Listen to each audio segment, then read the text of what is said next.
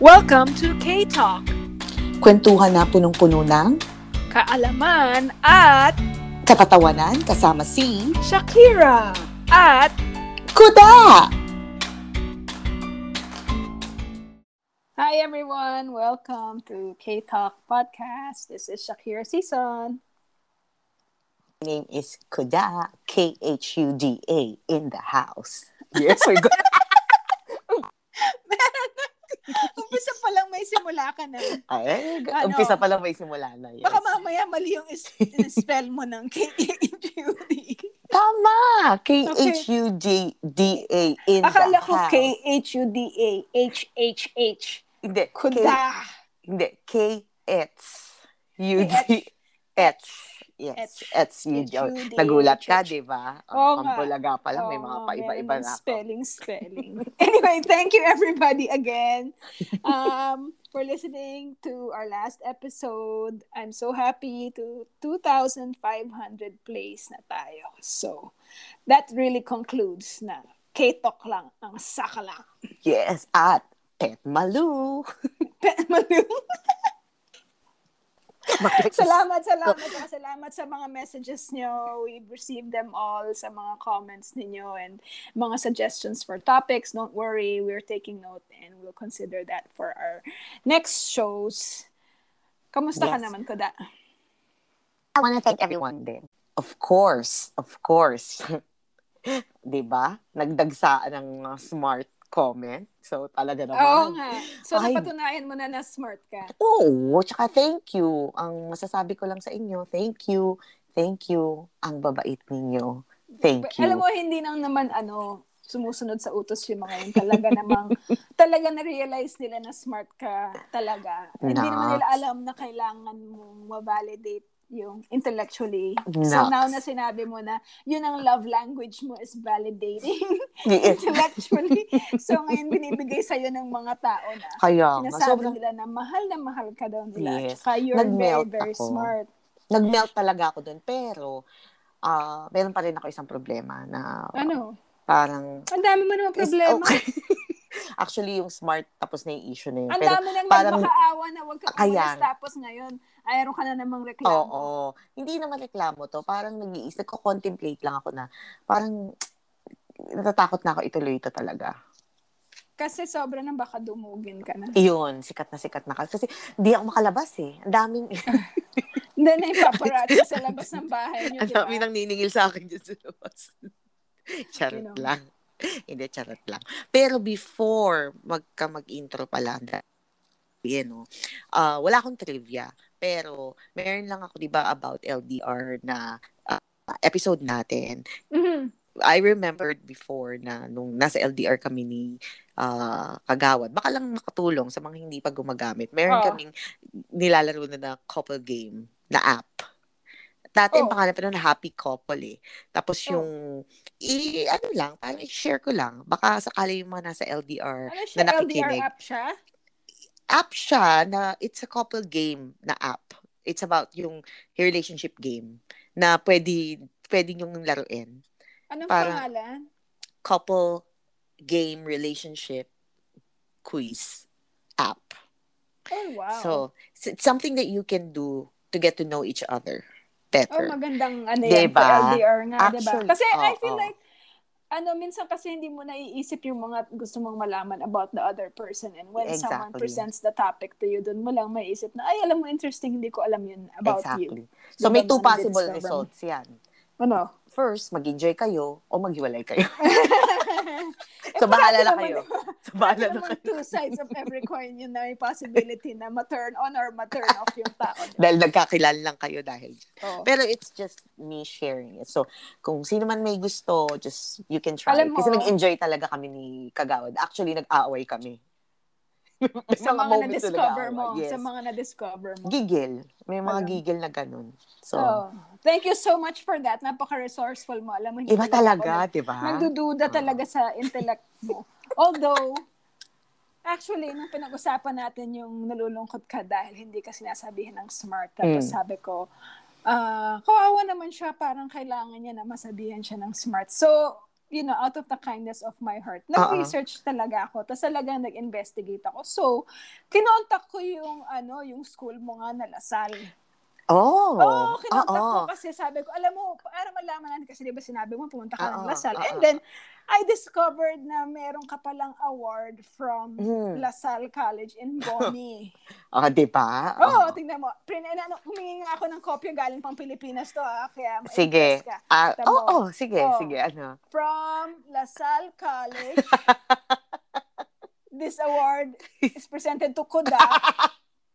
Smartest Student Award. Wow. From Lasal College in Boni Avenue. So ang galing, nabigyan ka nila ng copy.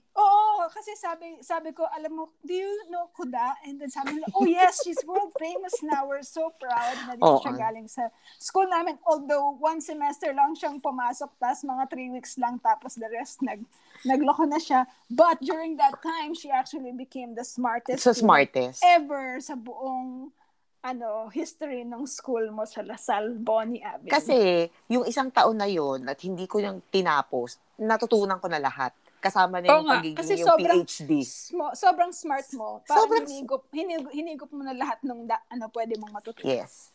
Tsaka, dagdag ko lang Lasal, pero may first name siya, Jose Lasal. Ang galing mo naman talaga. Touch naman ako talaga dyan. So, picturean mo yan yes. Padala ko sa Canada. Tsaka i-post mo yan sa social media. Medyo kasi humble kasi ako talaga. Yes, okay. Thank you. Iba rin yung malaban. Bring it on. Wala nang makakapag contest na wala na matalino ka talaga. Yes. And thank you. Thank you again sa lahat. Thank you sa lahat ng fans ko din. Ang dami nila. Ang dami. I can't keep up. Kaya sabi ko, ayoko na parang nagko-contemplate ako. Parang hindi ko kaya na madumog ako. Oo nga. Kukuyugin ako. Kaya actually, hindi ako magsusolo, pero iiwan na kita dahil, you're shining too bright for me. So, I can't, out of the limelight. Maraming salamat sa nakinig. Hanggang sa susunod na episode. Tapos na. Joke lang. Hanggang sa susunod na episode. Don't forget to subscribe. Charot. Okay, go ahead. Bye! Baka mabuisit na sila. Sobrang dami natin pasakalye. Okay. Very important pa naman yung topic natin this time, right? Kasi, we've been talking a lot about relationships. Meron pa tayong marriage and then dating, diba? So, ang daming different parts and stages of a relationship, katulad ng courtship, right? Dating, sex. Pinag-usapan natin yung LDR.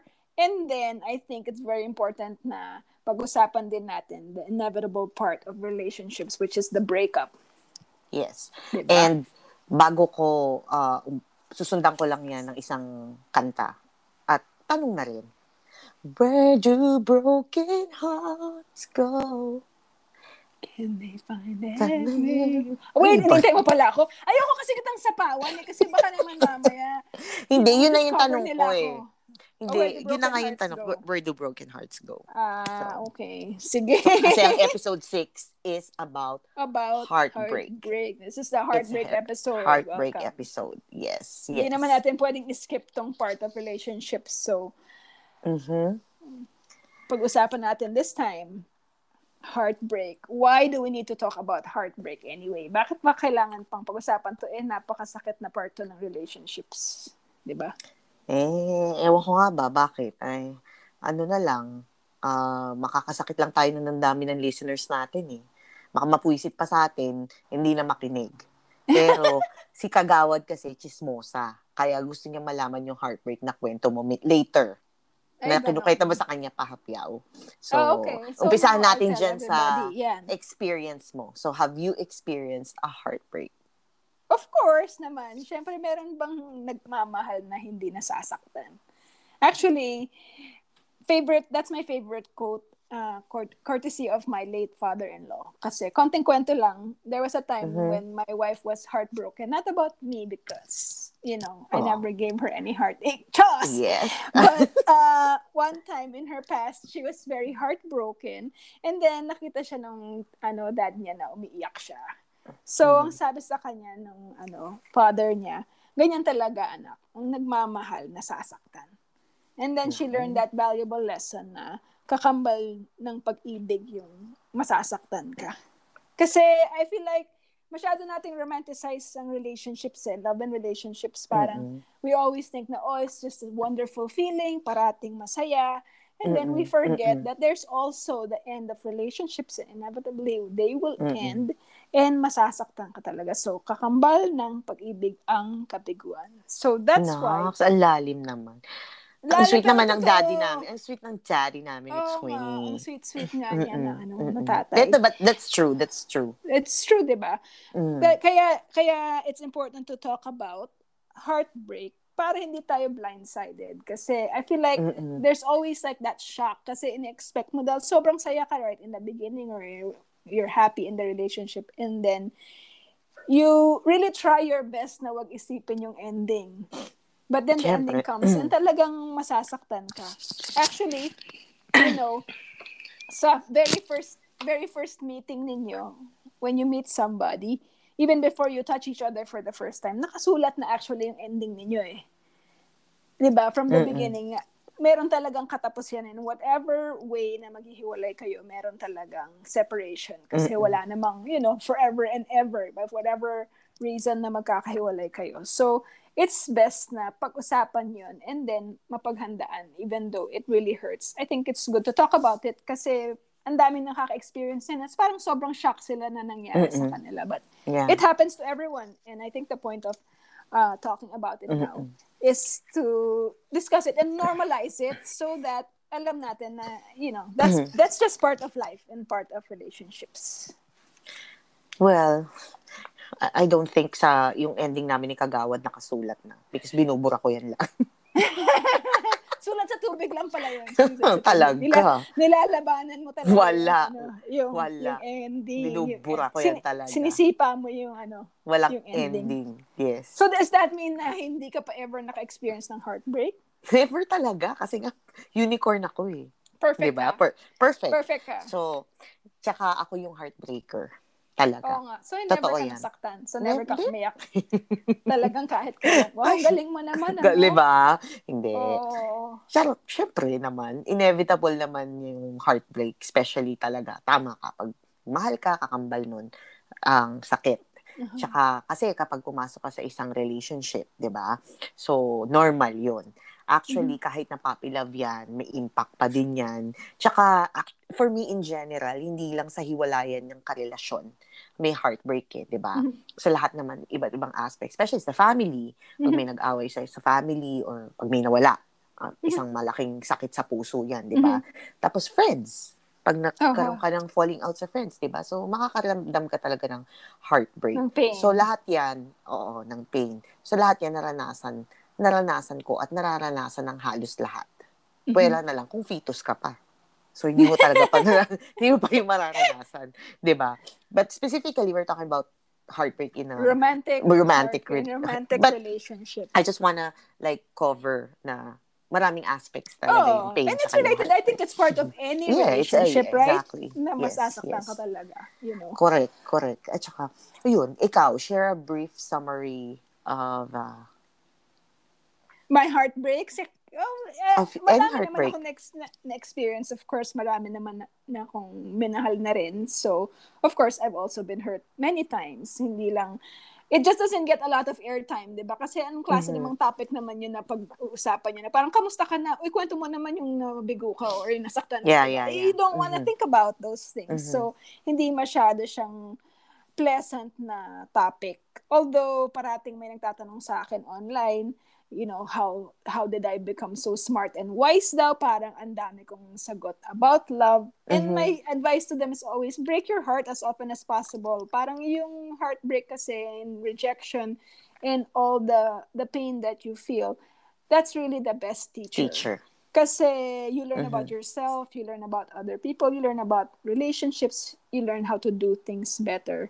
So, I always feel like nothing teaches you better than the devastation of losing someone you love. But more on that later. I think it's important to go back and think about why do you even get heartbroken in the first place? Ano ba yung mga cause nung masasaktan ka in a romantic relationship? Well, I'll speak on about sa akin yung experience ko. Always naman, di ba? Experience is the best teacher and the best kwento, di ba? Ako, yung unang heartbreak ko lang talaga, if nakinig sila ng previous episodes, di ba? Ang parang pinaka-serious relationship ko is yung girl na talaga. So, ang reason, actually, ng heartbreak ko nun was niloko ako.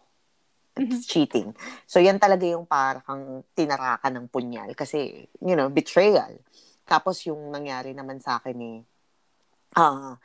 na niloko ko. Hindi kami naghiwalay talaga na hiwalay-hiwalay. Parang on and off kami.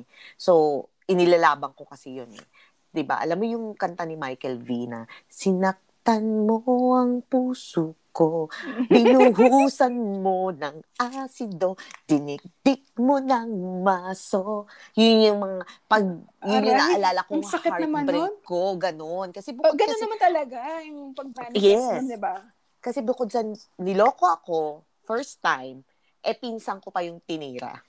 Ay, ganun. So, that sakit was nga nun, kasi double betrayal yun, hindi ba? Exactly. And she's my closest, one of my closest cousins. So, parang kapatid ko. So, parang sinakpakan ng kanang kamay ni Pacquiao, kaliwang kamay ni Mayweather. Yan parang yung pinaka... magkakontsaba na saktan ka talaga kasi walang... Yan ang pinaka first heart. Talagang matukonsider ko. Umapak ng prena para sabihin ng, wait, pareho tayong makakasakit nito right? Yes.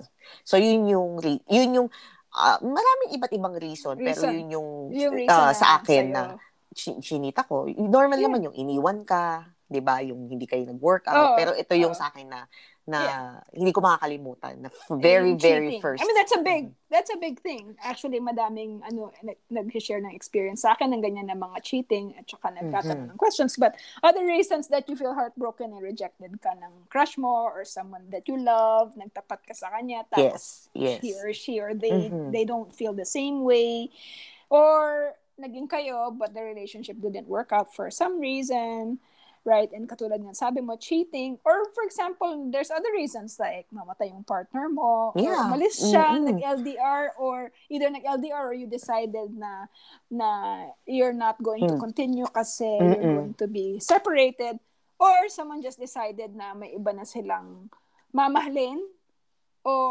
when it comes down to it, may iba silang pinili other than you. Basta, whenever there's a time na there's someone who still loves that person and the other person either doesn't or can't or doesn't want to continue. Basta whenever that love that you feel isn't returned, then there's heartbreak in some form. For whatever reason na hindi mabalik yun, that's the time that there's heartbreak. Totoo naman. Totoo talaga. Hindi ba talaga maiiwasan yun? Hindi ba talaga maiiwasan ng heartbreak? Maiiwasan naman. Di wag ka lumabas ng bahay. O, di wag ka magjowa. O, pinaka-the best, magpa-heart transplant ka ng puso ng langgam. O, yun. Ano naman nun? Kaya nga. Puso ng langgam. Kaya nga. O, kung may puso man ng langgam, di ba? Maging diabetic ka naman kung yung puso ng langgam. Kung magmamahal ka at papasok ka sa isang relationship, it's normal na talagang masasaktan. Masasaktan ka. Babalik tayo sa sinabi ng aming papa ni Twinnie na pag nagmahal ka, kakambal niyan, masasaktan ka. At ang gagawin mo na lang, matututo ka na. Matuto ka na sana pag nasaktan ka. Pero sabi nga nila, di ba, pinakatanga daw talaga ang tao pagdating sa pagmamahal. Pero if you think about it, pag nasasaktan ka, nabibigay siya ng chance for you to reconnect with those important people that have been there for you throughout your life. So, siguro yun lang yung isang medyo a little bit positive na about nag-down ka, pag na-hurt ka, di ba? So, usual yung friends mo, di ba? Sila yung Lorma lagi na open arms sa'yo and dumadamay sa'yo at malaking tulong naman talaga after a breakup. So, nasaktan ka man pero nare-reconnect ka kasi nga you reach out. Di ba? Dun sa and then some people na neglect mo during the time na nagmamahal ka, parang nag-resurface sila and then you're reminded na actually there is a lot of love in your life, hindi lang galing ito sa pero bumalik tayo dun sa ways of avoiding heartbreak in the first place. Meron naman talagang foolproof way na hindi ka talagang ever masasaktan eh. Alam mo kung ano yan? Ano? Di wag kang magmahal. O, yun na nga, sabi ko. Pwede naman iba, kasi huwag kang lumabas ng bahay. Or huwag ka talaga, pigilan mo. Pag kasi na-feel mo na alam mo, parang mahal ko na yata to or napapalapit ako, i-stop mo na, sipain mo yung tao. Or patanggal mo na lang yung puso mo talaga. Tumakbo ka na lang. 'Di ba? Kasi otherwise, yun wala lang. Talagang way, right? At saka kasi kung hindi ka rin naman, if you don't risk na malulungkot ka, you also won't get a chance na maging masaya ka. Exactly. Right? Kasama naman yun, di ba? Actually, madaming tao na nagtatanong sa akin parati na paano bang makipagrelasyon or paano bang magmahal na hindi ako masasaktan? Parang ayoko kasi masaktan. Paano bang magmahal nang di ka na nasasaktan? Wait, kanta ba yan? Kanta. Ay, syempre, huwag mo na baka mamaya you're going to make fun of me again kasi hindi ko alam yung kanta na yan. Hindi. Pero ako, curious questions. Since we always talk about communications and compromise, how do you know if you're being selfish and thinking of yourself only, or should continue to adjust? You know, relationships are all about compromise, diba? Parating negotiation yan. Or actually, one of my favorite quotes is from this writer, Rika Bolipata Santos, na teacher actually ni Kagawad yan nung high school. Familiar yung name. She said that, you know, love is a constant negotiation of space and time. Pagka ang pinag-aawayan nyo, parating negotiation yan. It's, wala kang time sa akin, or, you know, you don't make space in your life, I don't feel important, or whatever. It's always about negotiation and compromise. And there's always, when you're compromising in a relationship, there's always a fine line between asserting yourself na parang sinasabi mo, ito yung gusto ko makuha sa'yo, and then also is suppressing others, diba? Kasi yun yung balance that you always have to keep. Kasi minsan, pagka sinasabi mo lang na, ito yung gusto ko, it might not be what the other person also wants. Or baka, when you make yourself like your number one priority, nasasaktan naman yung partner mo, diba? So, aside from prioritizing your happiness, you also have to prioritize your partner's happiness. And sometimes, you know, and when you've been in a long-term relationship, you'll feel this na parang you'll fight, tapos yung ini-insist mo yung point mo, na galit ka, ito yung gusto ko, dapat ito yung gawin mo, and whatever. And then, at a certain point, makikita mo na sasaktan mo na yung partner mo. Tapos, marirealize mo na, actually, I feel so strongly about what I want, but now that nakikita ko na nasasaktan ka na or naapektuhan ka na or yung relationship natin, suddenly, what you want isn't as important anymore. Yeah. Parang, you know what, I can actually compromise. Kasi I don't want us to be unhappy, or I don't want you to be unhappy. Tsaka mag-adjust ka, hindi naman para sa'yo lang lagi mag-adjust. So, you always have to meet halfway, and that's, you know, and compromise talaga. Napakamalaking bagay sa isang relationship, ano? Ang hirap niyan actually, and you learn this with age also and with practice. Kasi minsan, you compromise pero may bilangan, di ba? Parang ako lang parati nag-a-adjust. Ikaw hindi ka naman nag-a-adjust sa akin, or there's a lot of resentment, and then there's a lot of moving pieces. Walang one solution, di ba, sa every time. So that's why it's constant. It's constant. Kahit na, you know, kayo, ang tagal nyo nang magkasama, right? And like kami rin ng wife ko, we're almost two decades together. And I can't even say na, because I feel like some people believe na at a certain like number of years, biglang smooth sailing na kaagad. Right? Na parang you'll just coast. No, it's always like that. Kasi hindi naman constant na you're the same person eh.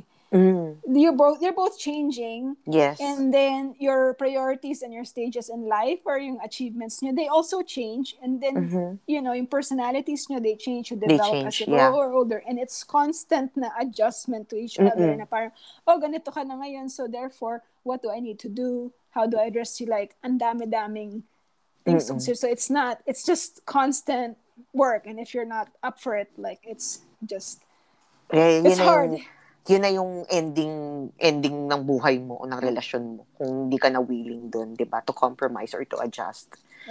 Diba? Or if you're really gonna be unhappy, so diba? I guess. Pero sa'yo, for example, like, what are the things na parang non-negotiable mo? What are the things na red flag sa'yo?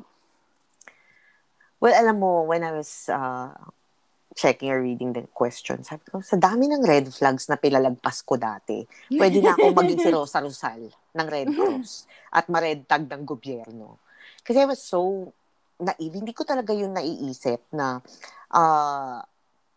ngayon lang, kung mangyayari sa akin ngayon, for me, yung pananakit. Hindi ko na yun kayang mapalagpas. Abuse, right? Before, Abuse. dati kasi napapalagpas ko eh. Because parang, nasasaktan ako, nananakit din ako. Yung actually, especially verbal abuse.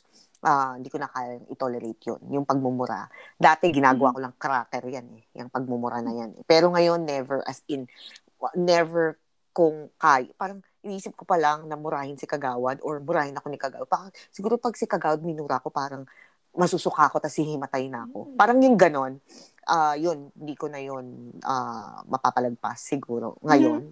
At saka yung, siguro yung, kung racist or kahit racist ako. Kasi nga, nagkakaroon ako ng self-awareness eh, di ba?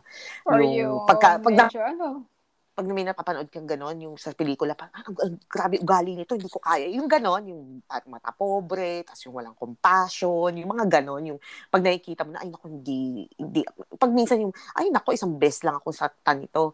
Pero dati, napapalagpas ko yun. Pero siguro ngayon, yun yung mga red flags na hindi ko mapapalagpas. Which is I'm lucky naman kasi dahil okay kami ni Kagawad, hindi kami gano'n ni Kagawad. Tsaka yung, actually, yung corrupt. Kasi ako lang dapat ang corrupt. Corrupt o kumukurap? Kumukurap. Kumukurap. I feel like madami ka kasing, compromise na things before pagbata ka. I think also, when you're new to relationships and new to love, parang, kasi hindi mo pa nararamdaman yan before, diba? So, you're more likely to compromise and say, kahit na ganito siya, or minumura ko, or sinasaktan ko, like, but he or she makes me so happy, so I'll just, like, make the most of it. But, to me, like, right now, also with all my experiences and what I've also learned, yung abuse talaga, it's not something that I can tolerate anymore because, it happened to me already once in my life na I tolerated it tapos sobrang naging damaging siya that now I know na I'm not even going to, tolerate it for, yung there's no second chance, parang the first sign that this person has like abusive behavior talaga, I know to run the other way. And it's so damaging sa'yo na years kasi yun is so, I mean, more on that later, but that's one of the non-negotiable na red flag, abuse, or yung prolonged unhappiness. Hindi na kayo masaya, but you're forcing yourself to stay with each other. I think that's another reason. And then, yung talagang obvious naman hindi kayo compatible, but you're still forcing it, right? Kita mo naman yun from the start eh, kasi, but you compromise, so you don't notice it. But then now, alam mo na, like, for example, naging single tayo, alam mo na kaagad yung klase ng tao na hindi talaga kayo bagay eh. Hindi mo na, kahit na kunyari sobrang cute pa siya or whatever, alam mo this is not gonna work out, so you know that you're not going to waste your time anymore. Or magkaiba kayo ng goals in life. Diba? For example, walang common ground. Or for example, like financially, ibang-iba talaga kayo ng goal. Or walang ibang-iba kayo ng values. Alam mo na it's not something so that you can actually work out. And then, like yung sinabi mo before, yung gaguhan at saka lokohan na. Once you start losing respect for the other person na nagsisinungaling ka na, niloloko mo na, you're having like affairs, parang wapakels ka na dun sa nararamdaman ng tao. Like, hindi tama yun. It's just, let's just call it quits na kaysa naman magkakasakitan pa tayo like pretending that nothing's wrong. Diba? Yes. So, bonggang-bonggang mga non-negotiables natin. Talaga naman. Ang dami na, alam mo kasi diba? tanda na natin, diba? I know. Kasi diba dati, ngayon maiisip eh. Hindi mo talaga maiisip tinatanong mo lang, sinasabi mo lang, parang gusto ko lang na may mahalin ako. And then you'll just say na I'll do whatever it takes kahit na sinasaktan ka na or sinasampal ka na or whatever.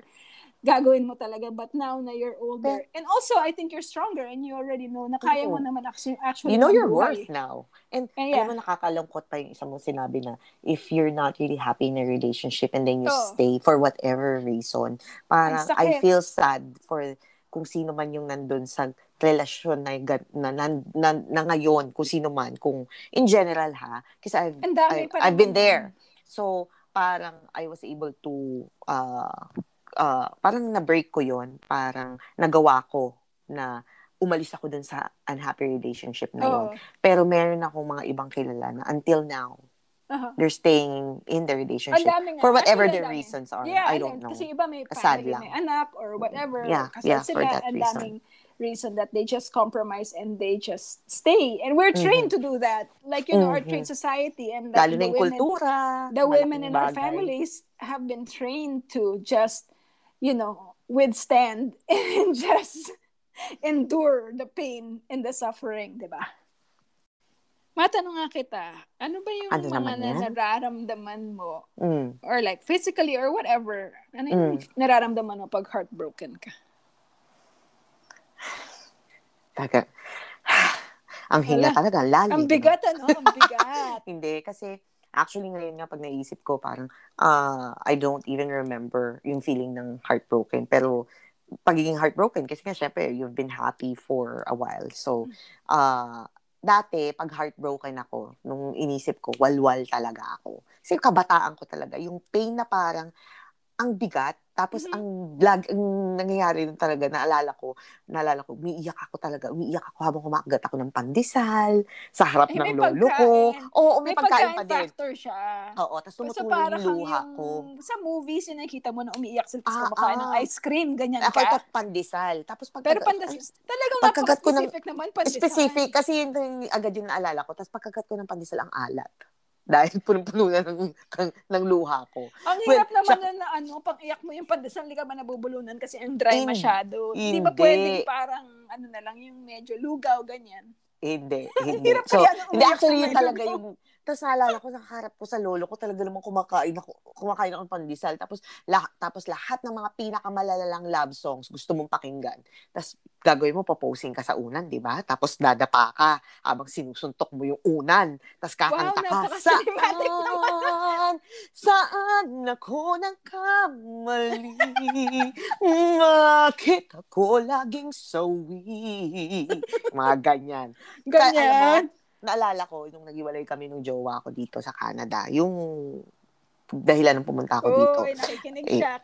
Kasi nakikinig. Mamaya may mga shoutout ako . Tumira ako sa ate ko noon. Diba? Yun yung kwento ko last time na malayo sa Kabisnan. Tapos wala akong friends masyado dito. Yung friends ko, bali yung sister-in-law tsaka brother-in-law na ate ko. So, sila lang yung actually nakakasama ko. Tapos di pa paglasing ka, kapag heartbroken ka, normal, gusto mong mag-iinom, gusto mong maglalasing. So, ito yung naalala ko. Kasi meron, yun nga, yung brother-in-law ng ate ko, tapos meron siyang friend na nakatira sa kanila noon, talagang sobrang sakit na sakit ako noon. Syempre, pag nakainom ka, dapat panandali ang pagkalimot, di ba? Yeah. Tapos, plus, makakatulog ka agad. So, wala naman ako ibang mayayayang uminom, kundi silang dalawa lang. Ewan ko ba, ba't nagkataon ng panahon na yun? Ito makikinig to, itong pars ko . Panahon na yun, parang may regla silang dalawa. May specific sila na gusto lang nilang inumin. So, hindi ko nga maintindihan. Sabi ko, sige na, ako naman, sabi ko, tamayan nyo na ako, inom tayo. Basta, inom lang kami kung whiskey. Nang tinapay mo. Kasi hindi na ako umiinom, syempre, sige na, nag-compromise ka sa kanila dahil gusto mo may kainuman, di ba? So, nauwi kami. Alam mo kung inom namin, kaya sobrang classic to. Cathy Sark. Lakas makalolo. Tapos, ang sakit ka na nga, nagastusan ka pa, kinabukasan, humihilab pa yung tiyan mo. Doon sa mga, kasi ang tapang nun. Ang tapang nun, di ba? Para lang sa panandali ang pagkalimot, di ba? Para hindi ka na umiyak or makatulog ka agad yung paglalasing. So, yan yung actually na naaalala ko. Naalala ko na pag heartbroken ako, yun. Normal naman yata yun, diba? Normal naman na feelings yun, yung hindi ka makakain, hindi ka makatulog. Di ba may song pa nga, hindi na makatulog. Oy, may song na sa kakaisip sa'yo, di ba? Tigiyawat naging kuntil. Ano ba yun? Sige na nga, ikaw na, I want to hear your experience. Puro song. Gusto mo yung tigiyawat naging kuntil? Oo. Hindi ko na alam ko kung ano yung, basta wag na. Ikaw, what's your experience naman nung pag-heartbroken ka? Aside Ano from hindi naalala mo? makakain, hindi makatulog, ayaw mo lumabas ng bahay, ayaw mong gumalaw, depressed ka, diba? Devastated ka, ayaw mong kumausap ng tao, kahit yung pilitin mo sa sarili mo kumain, parang nasusuka ka. Diba? Totoo. Tapos yung... Parang baldado ka, no? Oo, kasi parang wala kang magawa kasi although emotional pain siya, nararamdaman mo siya physically eh. Diba? Talagang ang sakit ng katawan mo, parang ang sakit ng puso mo, lahat ng, basta you can't escape it. It's emotional pain but you feel it physically. Yung ubos na yung luha mo. You can't even, it's so sad, you can't even express it through tears anymore. But also, it's not an exaggeration na sometimes emotional pain is so severe na yung feeling mo talaga, parang gusto ko nang mamatay, gusto ko na lang mawala ako sa mundong to. When you're just so devastated kasi it's just so too much to bear, you just want to disappear because you just want it to end. Katulad nung iinom ka, diba? Kasi gusto mo lang, ayaw mo nang mag-isip. Gusto mo lang at least kahit panandalian, diba? Diba? Oh. Yun na ba yung worst thing na experience mo when it comes to heartbreak? Gusto ko lang mag-disclaimer ha, kasi baka nakikinig. Sa ngayon, yung mga ex ko na to. We're not naming names. Yes, I'm not naming names, kaya meron ako sa kanilang code names. So, disclaimer ko lang, kwento na lang to, okay? So, nakikinig sila dahil baka magkaroon ng violent reaction. Dati na tong experiences and hindi naman din ako nagmamalinis. Wala naman sinabing for a particular person. Gusto ko lang mag-disclaimer kasi nga mahirap na. Baka sikat na ako eh. Baka maisu ako, mahingan ako ng honorarium o kung ano-anong mahingi sa atin, baka diba? Magkaroon na ng parang online discussion. Meron siyang sariling Reddit topic na, sino kaya tinutukoy ni Kuda ditong time na to? We're friends. Kumakain siya ng pandesal. So, kwento-kwento na lang to. So, alam mo sa dami ng pinagdaanan ko, itong mga worst experience ko kasi nung unang siya talaga yung 15 years ko. So, marami ko talagang experiences sa kanya. So, unang-una, mostly experience ko sa kanya talaga was yung cheating. So, yun yung unang-una kong naramdaman. Naalala ko, nung niloko niya nga ako sa pinsan ko, yung pinaka-worst, 3 tong naalala ko eh.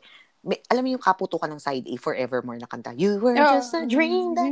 So, sabi niya, bibili tayo ng... Never thought I would be... Wala ako sa tono kapag sumasabay ka sa akin. Ay, alam mo nga, kasi wala nga akong sa tono talaga. Alam mo, ikaw na lang mag-isa. Magsalita ka, tapos ikaw rin yung background. Sige nga, gawin mo nga yun. Bumili siya ng cassette tape. I just want to know. Tapos, alam mo, hindi. So sabi niya, bili tayong tape. So, kamukha mo si Joey G. Oo. Joey G. Joey Granada. Or Joey Garbanzos. So, sabi ko, bili kami ng tape. So, syempre, kilig na kilig ka, di ba? Sabi niya, yung pala, malaman-laman ko right after nagkabo ko. Yung pala, kanta niya yun doon, napakamaldita, di ba? Nag-2 for 1. Tapos, meron pa akong isa na kung paano ko siya nabuko, na nagloloko, at paano ko talaga na laman na talagang sila. Kasi yung pinsan ko na yun, yung lolo niya, tsaka lola niya, tsaka lolo ko magkapatid. Sobra talaga kaming close. Doon kami tumatambay ng jowa ko, kasama ng mga tropa. So, kinabukasan, pagkagising ko ng umaga, yung lola ko, sumalangit nawa, si Tiagoring, yun yung pangalan niya, si Tiagoring, papunta sa Talipapa. So, ako naman lumabas. Di ba?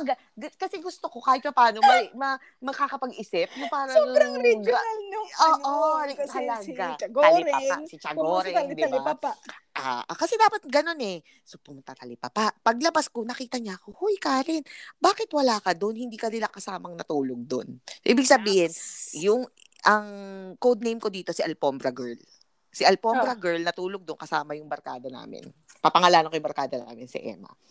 So, pagkasabi sa akin, syempre, di ba, parang talaga namang ang dugo ko, umagos talaga sa ulo ko. Dinaig ko na naman si Lydia de Vega sa pagtakbo. Yung bahay nila, alam mo yung gate na mataas, tapos yung pwede mong abutin ng kamay. Syempre, dahil nga maikli ang mga kamay ko, hindi maabot ng kamay. Hindi ka nag-plastic man. Hindi, kasi parang yung after ng gate, may patio yon. So, alam mo yung tubo sa ilalim? Yung tubo sa ilalim na pwede mo dong tanggalin yung gate. Kung i-visualize nyo na lang, alam mo yung 2 toes ko, yung toes ko sa paa, yung malaki tsaka sinungkit mo yun. Sinungkit ko. Nandun pala sila sa patio. putya, nakikita nila may mga mumunting mga toast doon. Imagine mo, inaangat ko yung bakal na yun. Tapos, yan, sabi, parang nagulat, nakakatawangan ko kwento kami, sabi ng barkada ko si Emma, putay na, may mga liliit na toast doon na nag-aangat nung gate. Tapos yung pagbukas mo yung talagang, mga walang iya kayo. Kasi talaga namang huli-huli ko, sa kanya, nakakandong. Tapos yung barkada ko talaga napawalling. Kasi talaga nanghina siya eh. Dahil talagang kitang-kita naman. Parang shit, mapatayin tayo nito. Oo, talaga. Tapos yung isa ko namang pinsan, yung kapatid niya, sakto nagsusulat siya. Ang nasulat niya, lagot kayo. So sobrang talagang, ngayon ang funny na lang niya. Pero Diyos ko, grabe. Tapos yung last, ito yung pinakalas. So naging sila na. Tapos akala ko nag-ending na sila. So sabi sa akin, hindi na, tatapusin na and all. Syempre, marami akong mata sa Lower Pandakan. Maliit lang naman yung place namin. Meron ka parang kang Teletubbies. Barkada ko ang Teletubbies, di ba? So, meron kami doon, tawag namin doon bayan. Simbahan yun. May stage, tapos may yung church na nasunog, na doon ako nag-school. Tapos, sa tabi noon, parang may chapel, may nag-alive-alive. May nag-tip sa akin, nagmuso. Sabi niya, hinatid ko na siya noon, uuwi na daw siya. Hinahatid ko pa yan, take note dahil nga, syempre, wala ka ng tiwala, di ba? So naniwala naman ako. Sabi ko, basta iangat mo yung tsinelas mo dyan. Gusto kong makita na nandyan yung tsinelas mo. So ako naman, tumambay pa ako. Sakto, pucha, umiska po pala. Ewan ko kung saan dumaan, sa kabilang kalye nila. Tapos bigla talaga, may isa kaming kaibigan nakita, uy, nakita ko yung jowa mo doon, si Alfombra Girl, tsaka yung pinsan mo nandun sa bayan, basta magkayakap or whatever. Sabi ko sa'yo, dali-dali akong pumara ng tricycle. Para rin akong naging riding in tandem. Pag talaga naman yung tricycle, talaga ako lang mag-isa. Ipara mo.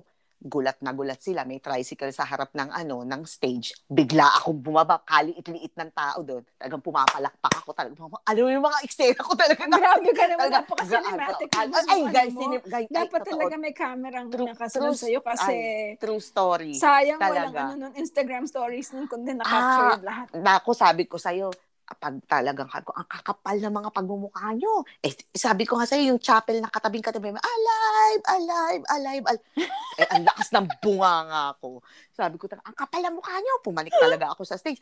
Nakaupo sila, ikaw, ang kapal ng pagmumukha mo. Kahit kailan, maluluka. Sinampal ko talaga si Alfombra Girl. Tapos maya-maya, talagang daldal ako ng daldal. Ay, nagwawala ako. Sinampal ko na naman. Pagsampal ko sa kanya, umiwas siya. Ang nasampal ko yung pinsan. Yung pinsan ko. Pinsan ko, iyak susubok kita kay Lola. Tapos nabulabog yung mga nag-a-alive doon, napatigil. Syempre, di ba parang nagulat sila, bakit parang may nagwawala doon? So, yun yung mga experiences ko na ginawa ko for love. Dahil ngayon, sobrang funny na siya. Oo. Pero actually, nung time na yun, masakit siya. Masakit talaga. Kasi for me to be able to do those things, di ba? Na talagang galit ako. Emotions mo kasi. Yes. Pero, yun nga, disclaimer is, actually, syempre, hindi ko naman sinasabing siya lang yung nagloko. In the middle, kumbaga, in our relationship, nagloko din ako. Pero, mamaya na natin pag-uusapan niya. Dahil ikaw naman, kailangan pagalingan to ng worst experience. Team Boogie mo yun. Sorry, wala kasi akong kwento na may italipa pa at saka may tricycle. Tsagoreng. Tsaka may tsagoreng. Take note, ako, upper bikutan ako, so. Nga pala. Nga, diba? Ang mga nangyayari sa Lower Pandakan, parang rayutan, kulang na, mga sumpakan. Yung mga, may mga chinelas, Alfombra Girl. Tapos yung codename ko dun kay Canada, Canadian Bacon. Bacon na lang yung pangalan. Si Bacon. Ikaw, I wanna hear your worst. Ito yung pinakaiintay ni Kagawad kasi na story about the very worst experiences about being heartbroken. Madami naman yung of course, madami instances because I mentioned na nga na, madami na rin naman ako minahal. But, one of these times na memorable sa akin, bata pa ako nitong time na to, was the time that my partner died of cancer. Which was its own blow na rin, di ba? Kasi, talaga? Kasi, I was still young. I didn't really know how to deal. Kasi parang, you don't really know how to deal with that kind of loss and devastation. And then, immediately after that, I met the first woman that I fell in love with. So, ang bigat ng emotions all at the same time. Mm-mm. Tapos parang yung grief ko, parang nilipat ko kaagad into another person, which of course is a big no-no, right? Pero I was too young. I didn't really have any tools to really process that pain. So, talagang binigay ko lang yung attention and that all that pain and grief into this other person. Tapos nung nawala rin yung new person, di ba? Parang biglang bumagsak sa akin yung weight of not only that loss, but of course, yung reality na namatay nga yung partner ko and I was forced to deal with that at that time. And then, na-discover ko pa na tibam ako on top of that. And then you realize na, wait, will I ever feel that way again? Kasi, and, I've talked about it so many times that how it changed me and how I thought it was the most beautiful experience. And then yung feeling na mawawala din yun sa'yo. So parang nagkasabay-sabayan na yung the whole loss and devastation. And then I had to really face that feeling. Diba? And then, sobrang sakit talaga niya. And I think that was one of the times na I can really describe it as the feeling na parang gusto mo na lang mawala sa mundo or gusto mong mamatay or yung gusto mong, alam mo yung feeling na to, I'm sure you felt it before na pagka sobrang heartbroken ka, yung gusto mong sirain yung buhay mo. Parang wala hindi, talaga sinisira mo na rin talaga yung buhay mo. Wala ka ng pakialam. Kasi parang you already feel like the worst has happened to you, diba? So parang how worse can it get? So kahit ano pang gawin ko sa sarili ko, right, it's not going to match like the pain that you're already feeling. So wala ka ng pakialam. But fortunately, I got over it eventually, like we all do, even though it hurts, you will eventually get over it. Konting tiis lang and time. And then, you grow older and then you realize na the things that happened or the mistakes that you made, it's just because you didn't have the tools when you were younger to do things right. Ang lungkot din nung istorya mo. And then, but diba? Then, as you get older, you realize na, I'm glad that happened to me, even though it was so hard, na that happened to me at a young age. Kasi, after that, medyo parang naging fearless na ako kasi I already felt like, what's the worst that can happen? Yes, really? Yes. Naramdaman ko na yun and I survived. So, there's nothing that is worse than that, diba? Kasi parang naramdaman mo na like, for example, like right now, you meet someone special or you're in a long-term relationship and then you feel na mahal mo talaga yung taong to. But then in the back of your mind, there's always that fear, diba? Kaya ka nag-worry, diba? Yes, oo yung naman. Yung 10 minutes lang na hindi mo makita. Yung parang ma-heart attack, isipin mo na parang kung may nangyari sa kanya, kung mamatay siya or whatever. In the back of my mind, inisip ko na parang, nangyari na sa akin yun actually. I know it's going to be painful, but I know that I'm going to survive it. So that's kind of like, the way I look at it now. Na it was a terrible time, but then because that happened to me, I feel like I'm a better person and you kind of, cherish things more. Kasi nangyari na sa'yo yung nawala na sa'yo yung bagay. And then, the other time that I can remember when I really felt heartbroken was when I left an abusive relationship, which is another topic. We can have another topic later on about, abusive relationship. But that was also very tough kasi, binanggit natin to kanina na parang when you're in an abusive relationship na iba yung reality, sense of reality mo and you change and it's so hard to break free from that. But then, hard to break free. Di kinantal. When you go through these things, heartbreaks and everything, one thing that you learn is that as you grow older, there's always a light at the end of the tunnel na parang alam mo na if you just hold on, it will get better. And that's hold on for one more day. Lahat I know that there is pain. Yes. Yes.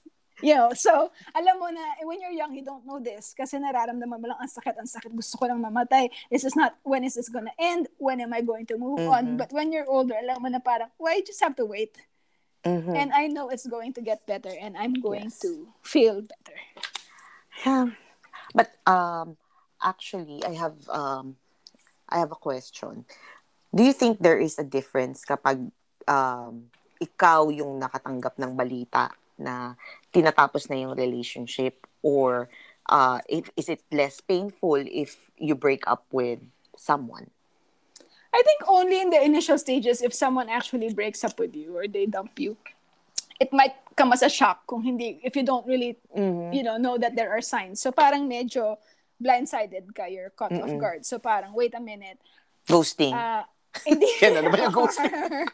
parang, hindi ako handa dito. But then, it also depends on the perception of the person. Kasi ang daming also mga taong victim mode parate. Na yung feeling nila, iniwan ako, niloko ako, or whatever. Even though the reality is, the relationship was not working, you were not, getting along, or talagang wala na talagang future yung relationship nyo. And there has to be one person who's going to be brave enough na magsasabing, alam mo, itigil na natin to kasi nagkakasakitan na tayo or there's really no point anymore. So, actually, there's always na parang sinasabi na, wag ikaw yung makipag-break. Parang yung nang iwan there's parati. There's really no easy way to break somebody's heart. Totoo yan. Diba? They always say na yung nakipag-break siya yung may kasalanan kasi parang hindi siya nakahang on. But actually, there's, it's often the case na the person na nagsabi na, tigilan na natin to, siya actually yung mas matapang pa sa inyong dalawa eh. She's actually the braver one na who's strong enough to say, let's stop hurting each other and let's part ways. Kahit na mas ayaw masakit. kong mangsaktan ang kanyang damdamin. Exactly. Kailangan niya, ayaw mong saktan yung tao, but then you have to do this really painful thing right now because you want to spare each other the pain of prolonging this hurting each other, and that's not really like a respectful or kind thing to do anymore, diba? Ay nako, talaga naman. Ang dami, diba? Ang daming things about heartbreak. True. So we're talking about yung mga symptoms of the pain and the worst experiences. So how do you actually deal with the pain? So, anong experience mo na? Paano mo ba ina-address yun or yung you're in the thick of the heartbreak? Like, what do you do? Kakanta ako. Di ko kanta? kayang tanggapin na mawawala ka na sa akin. Hanapin ko si Kuya April Boy. Sumalangit nawa. Hindi, ako...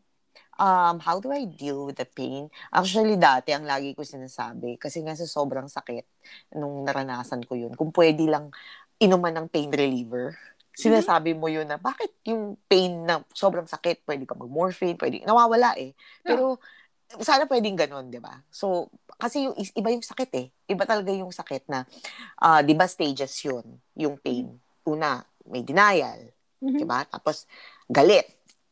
Tapos, nandun ka pa sa magbabargain ka pa, di ba? Na, makikipag-bargain ka pa na, baka naman, di ba, na pwede pa natin tong, let's try it, like, one more time, ganito. Tapos, pag hindi na talaga nag-workout yung bargaining mo, syempre, nandiyan na, madidepress ka na eh. Yung depression na, wala, yung imbalido ka na talaga sa buhay mo. Yun yung sinasabi mo kanina, hindi ka na makakain, hindi ka na makaligo. Yun nga ang pinaka-pangit sa heartbreak eh. Bumabaho ka, tsaka yung hininga mo. Well, and ayaw mo nang lumabas ng bahay, so wala rin naman nakakaamoy nun, di ba? Pero sarili mo, ikamamatay mo na yung baho mo. Tapos yung, lastly nga, yung acceptance, di ba? Pagdadaanan mo talaga. Tsaka, for me, iba-iba naman din kasi paano nagko-cope. Yung, katulad nga, sabi ko sa'yo, iba naglalasing. Yung iba, revenge. Kunyari, nagpapaganda. Diba? Kailangan magpapaparlor, yun yung shopping, yun yung mga paraan nila. Yung iba, iyak lang ng iyak. Or worse, yun nga, papakamatay. Kasi nga, heartbreak pain is very hard. Sa, lalo na yung mga marurupok, yung mga mahihina na marami tayong babalitaan na talaga nagpakamatay dahil sa love. Pwede mo ikabaliw. Diba? Tsaka yung, for a while talaga, sisirain mo talaga yung buhay mo. Masisira talaga dahil nga wala ka nang pakialam sa buhay mo dahil devastated ka na, feeling mo. Wala nang point. Oo. Kahit na minsan alam mo, kahit na gaano ka kalakas na tao na sinasabi mo. Pero ako, dati, labo-labo na yan eh. Yan, lagi. Lagi lang akong galit. Hindi ka lang maalis. Hindi, doon lang ako. Hindi ka maalis sa anger stage. Talagang permanently nasa anger ka. At saka yung, ah, ako hahabulin ko talaga yung tatakbo lang ako talaga sa friends ko. Uh-huh. Kasi hindi naman ako open sa family. So, yun yung isang coping ko. I was lucky I have a, best friends na lagi sila nakikinig kahit na broken record ka na. Di ba? Kahit na, nangyayari naman to sa'yo lagi. Di ba? Sila lang talaga yung open Nakikinig arms na sa'yo. tumatanggap. Iko-console ka. Right? Kasi ako, yung pain ko, yung heartbreak ko, naging cycle lang sa amin ni Alpombra Girl. Kasi nga 15 years kami. So, talagang yung 15 years na yung cycle, pabalik-balik lang kami. So, nangyayari, nagloko siya, tapos ako na, sinabi ko nga, hindi naman ako nagmamalinis, nagloko din ako, hanggang, yun na yung ako na yung nagloko, hanggang ending ng relationship namin. So, yun yung mga, eto sasabihin ko sa'yo, mga Popoy Basha ang datingan ng One More Chance na hindi mo pa rin napapanood. So, kukuyugin na tayo ng mga JLC tsaka Bea Fanny. So, eto lang yung mga linyahan nila, pag napanood mo, grabe talaga yun, yung Poy, sana ako na lang, Poy. Sana ako na lang uli. Yan, yung mga linyahan ni Basha kay Popoy. Tapos sasabihin naman ni Popoy, he had me at my best. She had me at my worst. Pero binaliwala mo lang lahat. Tapos biglang yung kaibigan naman ni Popoy tsaka si Basha, let's change shampoo yan. Sana, di na lang ako tinuluyan. Sana natuluyan na lang ako. Kahit na. Yung mga... Grabe naman pong pelikula na yata yun eh. Oo, ganon. So, yun yung mga iba't ibang kung paano yung mga pinagdadaanan nila. You deal with the pain. Well, so, I think that pinaka-importanting part, right? We always try to escape the process of heartbreak, right? So, I think what's important, is to allow yourself to grieve and to feel the pain. Diba? Kasi you really can't escape it eh. Sa denial stage, right? Because at the first, stage level of acceptance is denial. Yung sabihin mo na, hindi naman ako nasasaktan. Move on na ako. Diba? Parati marinig yan, hiwalay na kami. Or like, I always hear that too. Parang, nakipag-break ako. Tita, nakipag-break ako sa boyfriend ko. But you know what? I don't feel anything. And I've already moved on. Kasi denial stage yun. Kasi imposible naman yun. Basta kung may pinagsamahan kayo, even if galit na galit ka dun sa tao or feeling mo siya lahat yung may kasalanan, pag naghiwalay kayo, may mararamdaman ka talaga ng pain somehow. But it's very easy to deny this and to go through the denial stage and just say wala kang nararamdaman na parang, nag-move on ka na. But you need to go through that kasi kung skip mo yan, it will resurface later on. You really can't escape it. You have to go through it. Kung galit ka, you have to go through the anger stage. Ako laging galit lang. Or to dwell on the sadness part of it. You need to pass that. Wala talagang shortcut. Kahit iwasan mo siya. You can't. You just, the best way is to just take the time to be by yourself and to go through all the the emotions that you're going through. Kasi if you do try to avoid it, maybe in the future or future relationship mo biglang mag-resurface na parang realize mo na actually bitter ako from the last, and then you're going to take it out on the future partner, yourself. Hindi niya pinagdaanan. So, sinabi niya matapang siya. Pero, na lang. So, yung next relationship niya, wala. Doon na lang. Kasi, of course, if you don't go through all the stages of acceptance, you also aren't going to learn from it. Kasi diba, inisip mo nga, wala naman nangyari sa akin, so there's nothing to learn, there's nothing to do differently next time. So, in your next relationship, isipin mo lang na parang, wala naman yun eh. So, you're not going to be a better partner because you didn't learn from your mistakes. And then other ways of going through the pain of relationships, nabanggit mo nga kanina, yung talking to your friends, diba? That's very helpful if you have that relationship with like friends or family na kaya mo silang kausapin. And also, if you have the means for it, talking to a professional actually really helps. I highly recommend it. It's not in our culture, diba, na to parang seek help or therapy or like counseling. Kasi diba sa culture natin, pagka you seek professional help, parang sila ulo ka na agad. But actually, it's been like personally very helpful for me to just talk to an outside person who's a professional who knows how to deal with these things. And also, outside person, ibig sabihin na hindi katulad na friend mo na pwedeng ibalik sa'yo. Biased at saka pwedeng ibalik sa'yo later on yung sinabi mo right? Uh-uh. So that's another way of doing it. And also, let's not forget, although this is very hard to do during the grieving process, is to prioritize your health.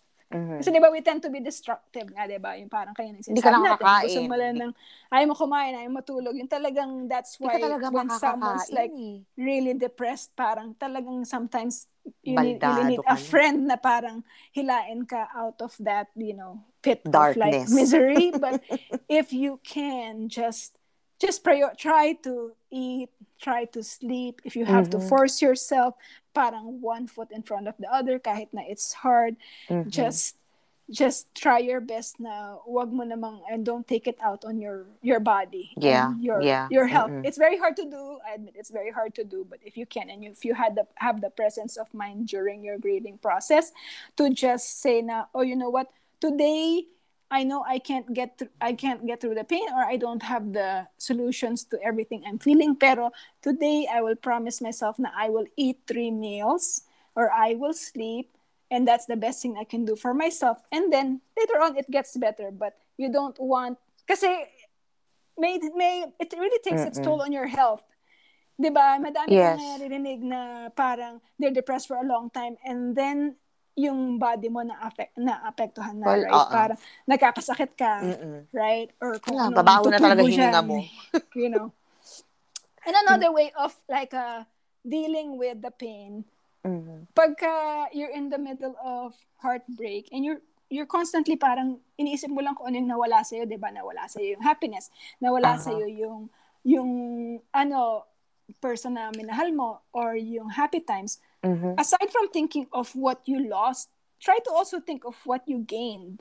Kasi hindi lang naman Mhm. happy times yung nawala sa'yo, sad times rin nawala sa'yo, di ba? So you can think Yes. about, oh, I might have lost this person, I might have lost the happy parts, but there were bad parts there too. May toxic parts Mhm. din yun. And there was an unhealthy relationship, kaya nga hindi kayo nagkatuluyan, and it didn't work out because it wasn't it wasn't a healthy relationship, it wasn't happy, and this person might have had Mm-mm. toxic habits, or brought out the worst in you, Yeah. or made Yeah. you a bad person. So when you're Mhm. thinking about all that you lost and all the happy things that you lost, think about the things, What you that gain. positive things that you gained. O wala na yung Mhm. toxic person, wala na yung toxic self mo in this Yeah. relationship, or unhappy bitterness in your heart during this Mhm. relationship.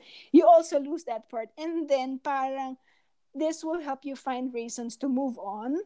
And then you'll realize now, actually, losing this person, although it's painful, it can also be like Mhm. something that's brighter and more positive for you. So you actually start to begin to Yeah. see, parang Mhm. the light at the end of the tunnel, di ba? Na parang, oh, there's something that I Mhm. gained. Something Yeah. positive, right? Yes, doktora. Marami pong salamat. Thank you po sa consultation ko sa inyo. Ang dami ko pong May bayad na yan. natutunan. But May you, bayad you yan. you talked about moving on. So how can you say you personally that you've moved on? May sukat ba yun? Paano kayang nami-measure yan, di ba? Kasi ang dami Mhm. nagtatanong sa akin yan, di ba? Na parang, Mhm. how do you know if you've already moved on, di ba? Kasi, Kaya nga. of course, lahat tayo minamadali natin yun, right? Kasi it's so Yes. painful. It's so hard to go through. You're heartbroken. Parang gusto mo, Pwede mo parang lang fast skip na forward. lahat eh. Move on na ako. Hindi na masakit. Hindi na ako naiiyak-iyak pagka Or just for narinig you ko to yung be able to pangalan niya. say. Or na hindi na parang full of bitterness. Because nobody wants to be angry. Nobody wants Mhm. to be sad. And nobody wants to be Be bitter all their hurt. lives. So parang Yes, gusto mo na yes. parang fast forward na, okay ka na. Kasi parati ko Mhm. na parang gaano po ba katagal na maging okay ako? I don't know. Depende How, di sa'yo ba? eh, di ba? I don't know kung how long it's going to take for you. At saka, ang sagot ko lang, walang shortcut, nene. It's Mhm. just you really Yeah, have you to really have to go go through through the the whole process and do it stages. the right way. Diba? Mhm. Yung, andyan yung iyak ka, i-rationalize mo, tatanungin mo kung wala ba talaga, hanggang sa Talaga may matanggap mo na. bargain ka pa nga talaga eh. And Parang then, darat. and then you'll just actually come to a point where isipin mo na, you know what, I can't do anything anymore. So what can I do better next time para hindi to mangyari ulit sa akin, So I think there's one sign that you would look for para malaman mo that you're starting to move on when you're ready to see what else is there. outside of your failed relationship. Because usually when your relationship fails, diba, parang yun lang nakikita mo eh. Parang iniwan ako, nasaktan ako, or whatever. And then eventually, parang, okay, nagdwell ka na on that, and then isipin mo na parang, what else is there? And you can't go to that part if you haven't spent time with yourself also. Parang spend time with yourself, and then you learn how to enjoy your own company. And then you realize, by enjoying your own company, how exactly do I want to be treated and loved? Diba? Yeah. And then when you realize mo na parang, okay, so ito pala yung kailangan ko para maging happy ako. This is also what I'm capable of giving somebody. And then, at some point, it can take a long, long time, but you will feel good and healthy enough na isipin mo, you know what, I think I want to share my life with someone again. I think I'm ready. I'm ready for what So that's the sign that you've moved on. Because diba? Ikaw, ready. Sa'yo, anong bang feeling mo na, kailan mo naramdaman yun na, you know what, at tingin ko handa na ako? Sa situation ko kasi,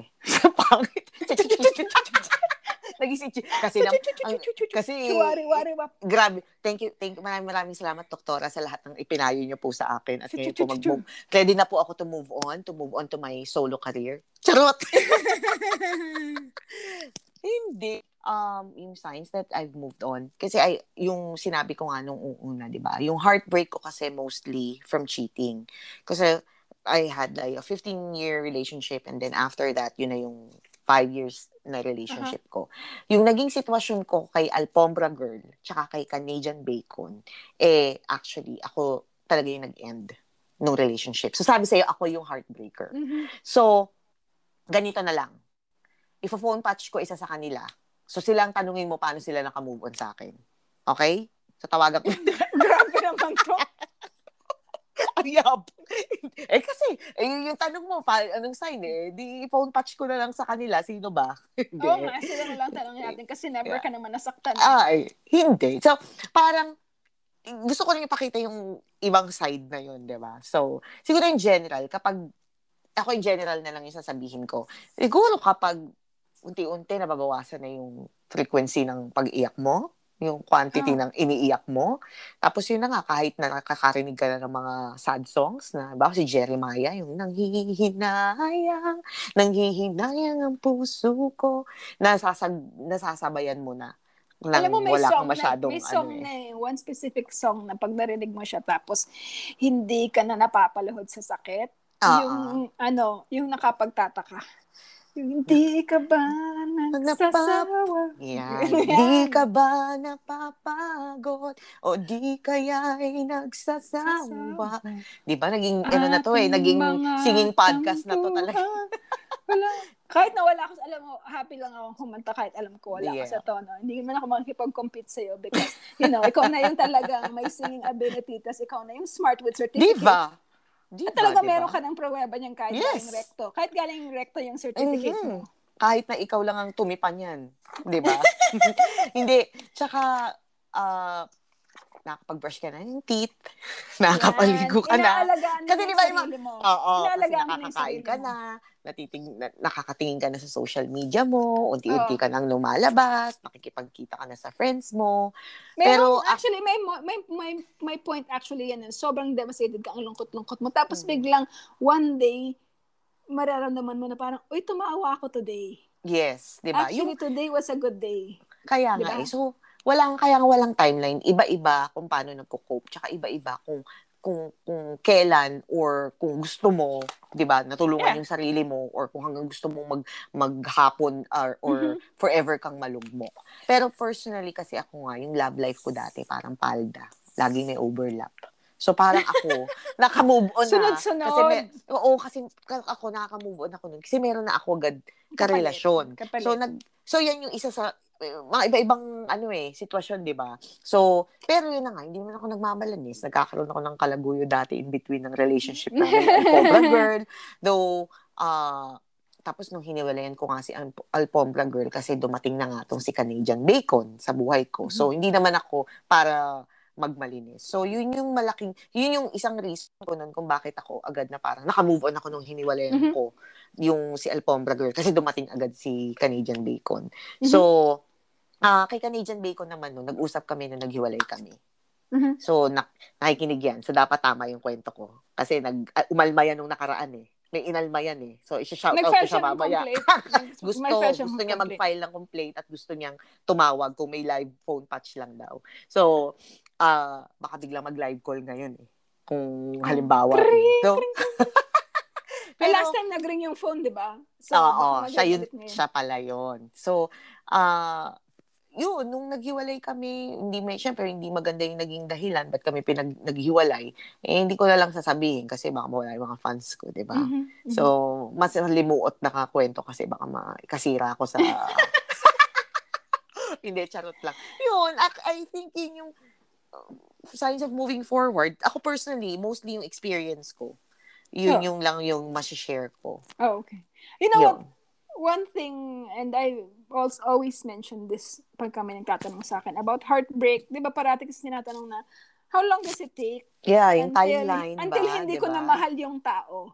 Right? And my answer is always na parang, wag mo kasing intayin yung time na wala kang na nararamdaman for that person. Because to me, I don't believe na merong forever sa relationship, but I always believe that love is forever. I feel like once nagmahal ka ng isang tao, panghabang buhay na yun eh. Kahit hindi kayo magkatuluyan, kahit na hindi kayo magkasundo, I feel like you will always care for that person, right? There will always be like a little bit of pain and a little bit of regret, but that's always the cost of loving someone. But then, I feel like you learn to carry yung pain and that love for the rest of your life. In some way, it changes. Parang kunyari sa'yo, although ang dami yung pinagdaanan ng mga ex nyo, ngayon friends na kayo, or kahit hindi kayo maging friends, I think you need to learn to accept na you will always, feel something for that person. So, wag mong parating labanan na gusto mo, wala ka talagang mararamdaman for that person. It's not possible, I think. Parang, you will always have level na lang. You will always it changes. Care.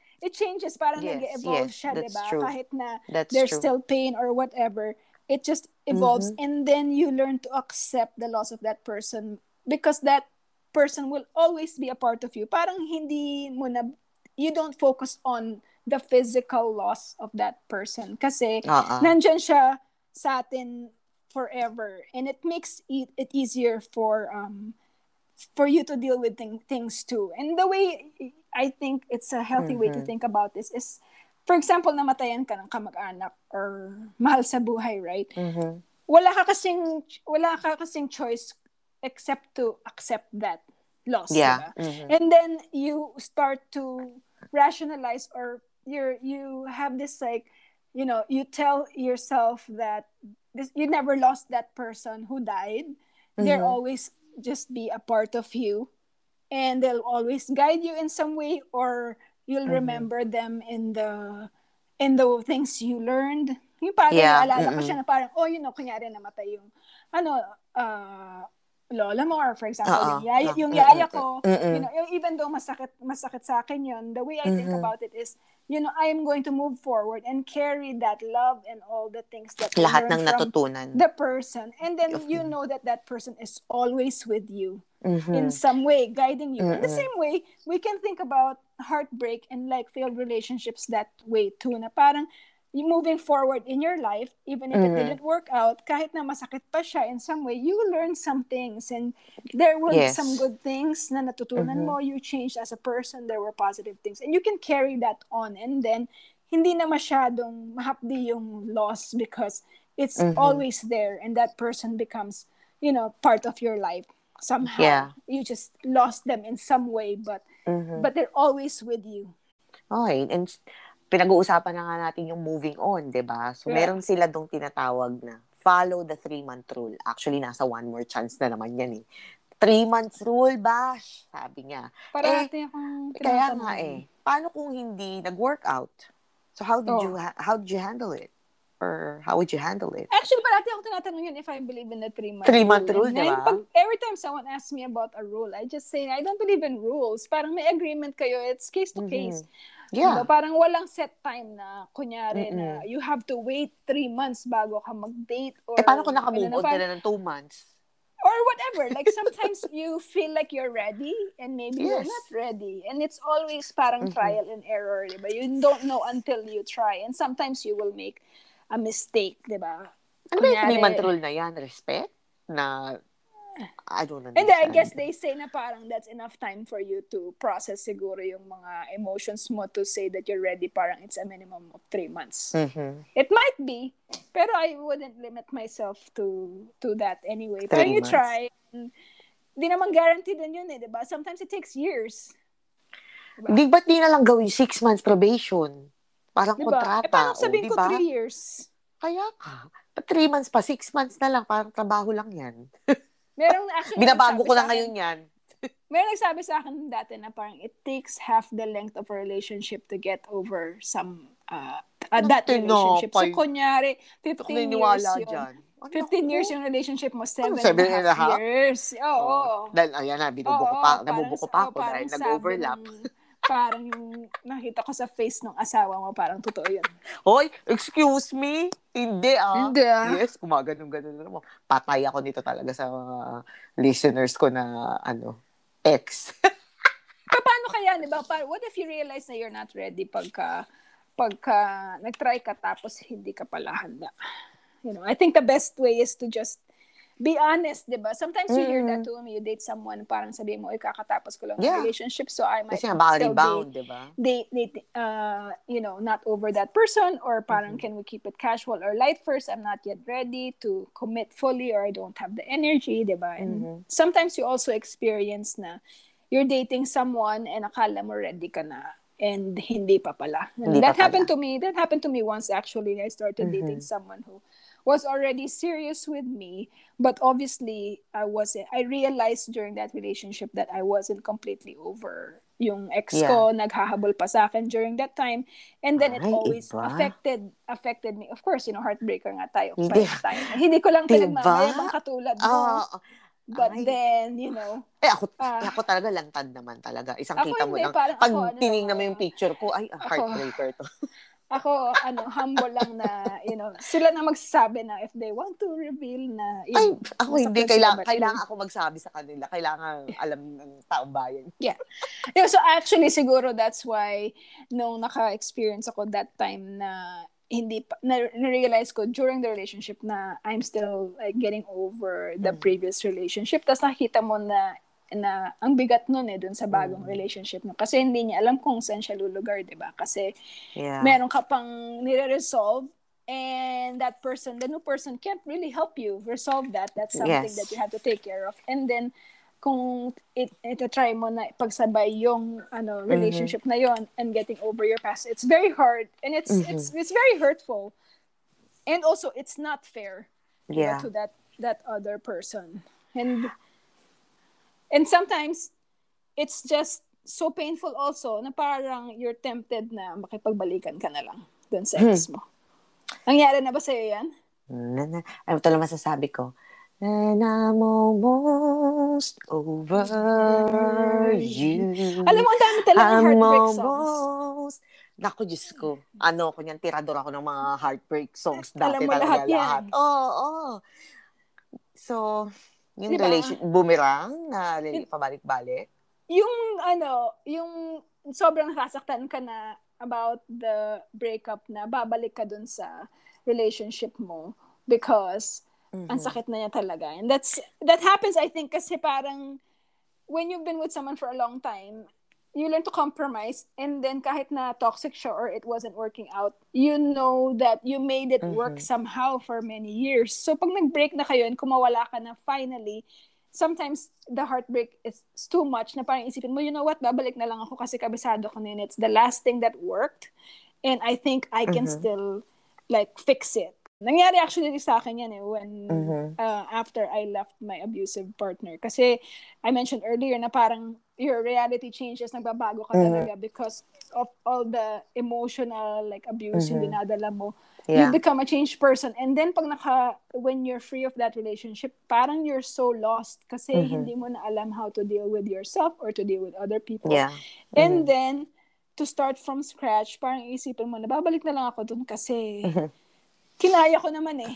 Diba? Yeah. So, kakayanin ko na lang ulit. Yeah. In your mind, it's so much easier than starting from scratch and then realizing what you have to do next and being your own self, diba? Ikaw, nagkaroon ka na ba ng relationship na parang boomerang na pabalik-balik?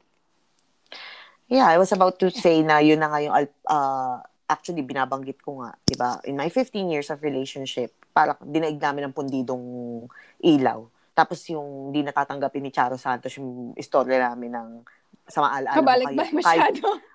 Dahil kasi kahit si Chapusit, di natatanggapin yung role na, na gampanan niya ako. Ganun. Oh. Kasi nga, in that 15 years, para kaming, yun, di lang boomerang eh. Parang on-off nga. Tapos, cycle. Naging cycle na lang. Yung sa amin yun. Kasi nga, for whatever reason, na because siguro yung parang isipin mo, ako dati, ang pinaka-iniisip ko nun is parang wala na ibang magmamahal sa akin. Parang siya na lang yung tatanggap sa akin. Even though, because siguro siya nung una, in the beginning of the relationship, na when she cheated on me, parang dahil nakikita niyang nilalaban ko yon, siguro yung one of her reasons na, siya lang yung tumatanggap sa akin kahit naging ilang beses ko siyang niloko. And then it happened to me rin, na parang gano'n, na parang, I don't wanna be a failure. Kasi nga, matagal na kami. Mas familiar na ako sa kanya. Okay lang naman kahit na nagkakasakitan kami. At least, diba, parang ayoko nang mag-start ulit ng ibang relationship. And with ibang tao. So, yun. Pero, I think yung consequences of getting back together, yung on and off, and yung paulit-ulit lang na cycle is yung trust issues. Especially if yung reason ng paghihiwalay nyo at saka yung reason katulad sa amin is cheating talaga. So, napakahirap. Kumbaga sa baso may lamat na yan eh. Pag may lamat na, hindi mo na yan mabubuo. So, yung timeline, depende na lang din sa inyo. Kami talagang na-prolong for whatever reason na umabot talaga kami ng 15 years, talagang on-off, paikot-ikot lang talaga kami. Same na reason. Hindi about, actually, hindi na nga more about yung ugali namin sa isa't isa. More on, siguro, part yun kung bakit kayo nagloloko. Yun yung reason kung bakit naghahanap ka talaga ng iba. Meron kami hindi mahanap talaga. Yes. Meron kayong hindi mahanap doon sa relationship na hinahanap nyo. Hindi talaga kayo masaya, but then you're forcing each other na kayo talaga. So, hindi naman nasa-solve yung whatever it is that's missing. Not to say na hindi nag-work yung of course. Oo naman. Meron talaga nagkakabalikan. But then, you know, people always ask me this kasi yung parang kung magkabalikan. And I always just tell them, you know, if you leave somebody or you broke up tapos magkakabalikan kayo, if you both, the two of you, you don't come up with a brand new plan na parang mutually, ito yung gagawin ko, these are the things that I'm going to change in me, these are the things that I'm going to do differently to treat my partner differently, and then that person also comes up with a new plan to make the relationship work. Kung hindi kayo, if you don't come up with that, uulitin nyo lang eh. Ulitin nyo lang yung cycle, diba? There's nothing that changes. Nothing changes, and so you're still the same person, and you're still going to make the same mistakes, and the same with the other person. And the bad part about that is every time na maghihiwalay kayo, it's more painful than the last. Yes. Diba? Kasi nagkabalikan na kayo, you learn to compromise again, ni-rationalize mo na naman kahit na ganito, ganyan. And then, naulit na naman, diba? Napaulit. And it just becomes more and more painful hanggang hindi nyo na talaga makayanan. Wala. Tsaka diba? nawawala na rin talaga yung respect nyo sa isa't isa. Because nagsisinungaling na kayo sa isa't isa, wala nang tiwala, naglolokohan na lang kayo, paulit-ulit na lang. So, paninindigan, right? So, you know, so you don't respect each other. But, you know, but it took us, for me, it took us like that long. Maybe because I recognize naman na talagang intense talaga yung pagmamahala namin sa isa't isa. And there are other reasons that ayoko nang ibalikan or isipin, 15 diba? years is a long time at saka ang bata nyo nagsimula, and then you're older and you're wiser, and then parang you know that you can do things differently for yourself. But then meron yung naghihiwalay tapos meron silang tinatawag na bonus sex. Alam mo ba yung bonus sex? Ay, basta mga usapang sex. So, wala akong alam Virgin dyan ka na talaga. naman. If not yet, di ba? Ano yung mga pinagsasabi mo? Meron Doktora talagang Margarita ganun. Holmes? Ikaw ba yan? Grabe ka naman, sex ang pinag-uusapan, Margarita Holmes na kaagad. Kasi syempre, di ba? alam mo, hindi ikaw yung Walang bonus sex. hindi ikaw yung pinapanood ko pagka umiilag ka dun sa topic na sex eh. Yung mukha ng asawa mo, yung tinitingnan ko. Kasi it's Alam very mo, telling na sa kanya, hindi siya virgin. So, ikaw lang yung virgin sa relasyon. Ako lang talaga yung virgin hanggang ngayon. Tsaka yung bonus sex na yan, wala akong bonus. Meron ako extra bonus. Extra bonus. Hindi. Wala akong alam sa sinasabi mo. About yung bonus sex na yan. Para dun sa mga curious about bonus sex. Yung bonus sex yung nangyayari sometimes na pag nag-break up yung couple na there's gonna be a time na you just want to have something familiar or you just, have something casual or whatever na naging fubu, ganon? Yun ba yun? You can be that but oftentimes you think na you can just have a casual relationship but either one or both people will actually still feel emotionally attached. Kahit na, minsan, it's clear kasi, na it's over. Or baka minsan, pwede rin na kahit na wala na masyadong emotions involved, pero compatible talaga kayo pagdating sa sex. No? Parang gigil talaga. Di ba? Ay, naiintindihan ko na yan. Pero hindi yan nangyari. Pero hindi yan nangyari sa akin. I swear. So, naiintindihan mong sexual compatibility pero virgin ka pa rin? Oo. Kasi, compatible lang. So, compatible lang. It's just all, sa akin, analysis. Theoretical lang siya, theoretical. Alam mo, kaya ka pala naging smartest student sa Jose Lasal College kasi yung theoretical knowledge mo hindi na kailangan ng practical application. Hindi na. Ay, hindi. Kahit na ako more on, mas gusto ko yung mga hands-on. Pero pagdating sa sex, yung na-analyze ko lang yan, tapos gusto ko lang yung parang theoretical lang. Pero pagdating sa action, wala. Sige na nga, kung talagang ang dami mong theoretical knowledge being the smartest student in Jose Lasal College, what are the lessons that you've learned with all the breakups and all the heartaches that you've experienced? Wala akong natutunan talaga. Kasi sabi ko nga sa'yo, hindi naman ako nasaktan. Charot. Hindi. Ako, siguro I learned to love myself more and know my worth. After ng mga breakups na yung sabi ko nga na hindi na ako papayag na tratuhin ng ganun. Yung sa naging experience ko na cheat on me. Ngayon pa lang, isipin ko pa lang pag nagloko si Kagawad, alam niya na kung anong mangyayari sa kanya. Mamamatay siya. Nakalatag na yan sa kanya. So, tsaka yung verbal abuse. Hindi ko na yun. Actually, personally, ako dati abusive din ako verbally. Pero natutunan ko nga yun. Ngayon, hindi ko na siya maisip na magagawa ko kay Kagawad. Yung heartbreak naman kasi talaga, diba, inevitable yan. Pero after mo ma-experience yung sakit, parang nagiging after nung na-accept mo na, diba, parang nagiging cocoon ulit. Tapos magiging butterfly ka na naman. Oo, diba? Pag nag-heal ka, namumukadkad ka na naman ulit, tapos lilipad-lipad ka na naman, diba? So, alam mo yun, yung moment na ganun, pag dumating ka na, yun yung pinakamagandang moment. Pero,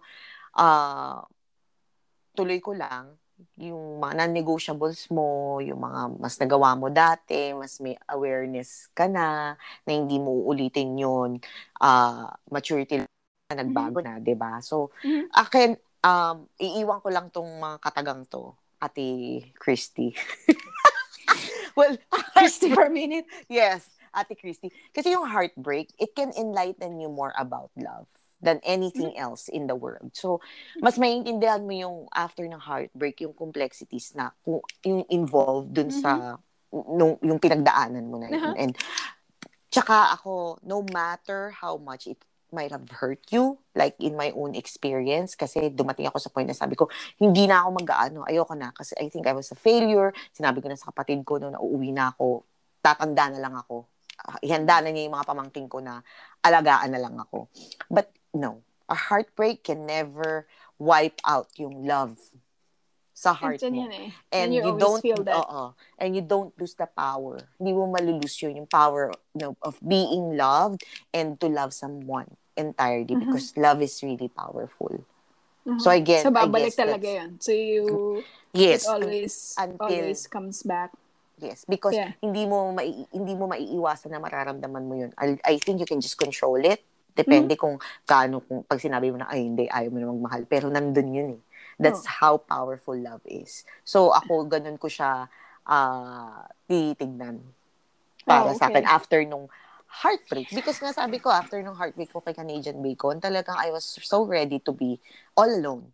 Siyempre, nasasabi mo lang, but of course, never say never. Pero love moves in mysterious ways talaga eh. Binigay talaga sa akin si Kagawad. So, no matter how hurt at saka kahit na failed and pained yung puso ko in the 15 years, then another 5 years, before mo 20 years of my life, I've had that relationship na, again, failure na naman.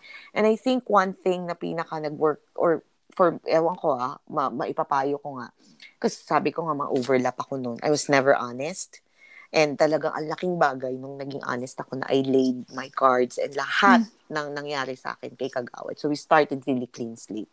And that's the biggest lesson that you learned. Diba? Kasi parang eventually, after 20 years of failed relationships, you realize na, ano ba talaga yung ginawa ko? Yun yung, I think yun yung pinakamali. And that is the resolution. Yes. And that's you said, in next relationship ko, I'm gonna do things different. That's and why, then it worked out for you. That's why I was always saying, I always tell na, just be honest.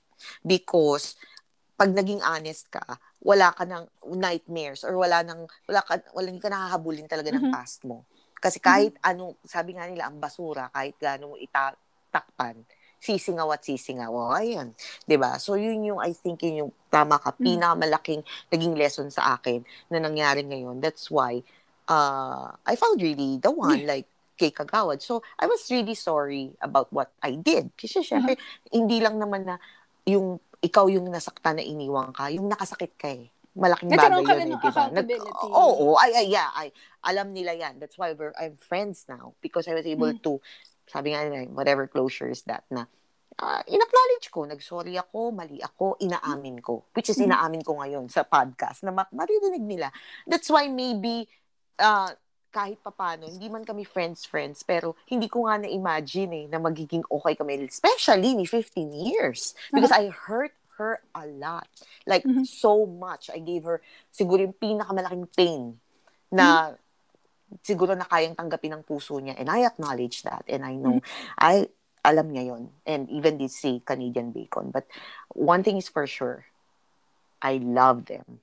To all the girls I loved before. Shout out, ha? So, pero diba? Actually, so, yun lang. Ito naman yun, parang it's through the heartbreak and the heartache and all the pain that you learn something. Ang dami yung tatanong sa akin ito na parang about love and heartache. And I always say that, falling in love, happy moments, yung parang high on love ka na parang feeling mo, you're the happiest person in the world. That's the easiest thing to do. Any dumb person, any loser can actually fall in love. But the hard part is when when the challenges come, the fights come, the negotiations and the compromise and also the pain. That's the time na parang this is actually where the love comes in, where you actually, love the person enough na magne-negotiate ka, you're going to change yourself or you're gonna come up with a new plan for each other to continue in the relationship. That's, I think, the essence actually of love. It's not being high on love and being happy and laughing all the time. That's the easy part. It doesn't honeymoon last. Stage yan eh. Ganyan naman talaga lahat nagsisimula diba? And then, it's also through the devastation of the heartache, like you said, na meron ka talagang matututunan. And maybe it's not for the relationship that you lost, but it's also for you. Because then you meet someone and then you realize na, this is what I'm going to do differently. So, aside from, the reality that grief is the price of love, hindi mo iwasan yung pain. The only way you can avoid sadness is if you also avoid happiness. I think, I mentioned earlier, you remember that once you love someone, you will always love them in some way. They'll always be a part of you. You learn lessons that you can take with you for like future relationships. And then once the pain subsides, you can take all the good parts and the things that Mm-hmm. you learned with that person and take it with you going forward. And, no matter Yes. what the ending is, that's a gift to you. Mm-hmm. Diba? Kasi for example, ang Totoo. dami mong pinagdaanan, right? Nasaktan ka, ang Mm-mm. dami yung, challenges and whatever. But the greatest gift now you have, because now you can have a Your love is healthier. the greatest gift of all. That's the greatest gift now, because of all that you learn, you can have a healthy, wonderful relationship Yes, and yes. marriage now na hindi mangyayari Kung hindi hindi mo mo naranasan, pinagdaanan. pinagdaanan yun lahat. Exactly. So So, that's why yes. So that's that's why it's actually, important too, and that's the best lesson actually that can come out of all of the pain that we experience in mm-hmm. our life. It's preparing us for something else, I think. Ba? Correct. Yun. Sobrang dami nitong Ang daming about lesson, heartache. diba? Talagang Ang ganda ng usapan nakakaserious natin. Kasi, di ba, yung Nakita ko binagsak ko din actually na nung serious mood huli, mo di na ba? parang kahit na kumakanta-kanta ka ng konti, hindi mo talaga kayang mag-joker mode kasi talagang seryoso yung usapan pag Hindi kasi pag, lessons, yun na nga life lessons. Parang pag inaalala mo lahat nung naging heartaches mo and then yung part na hindi lang dahil ikaw yung nasaktan, tapos may panahon din na may dumating din sa Nakasakit buhay ka. mo na nakasakit ka, which is mas more, may guilt ka pa nga, 'di ba? No, yung kasama yung guilt nun, 'di ba? And whatever na nangyari dati, at least ang importante is the now.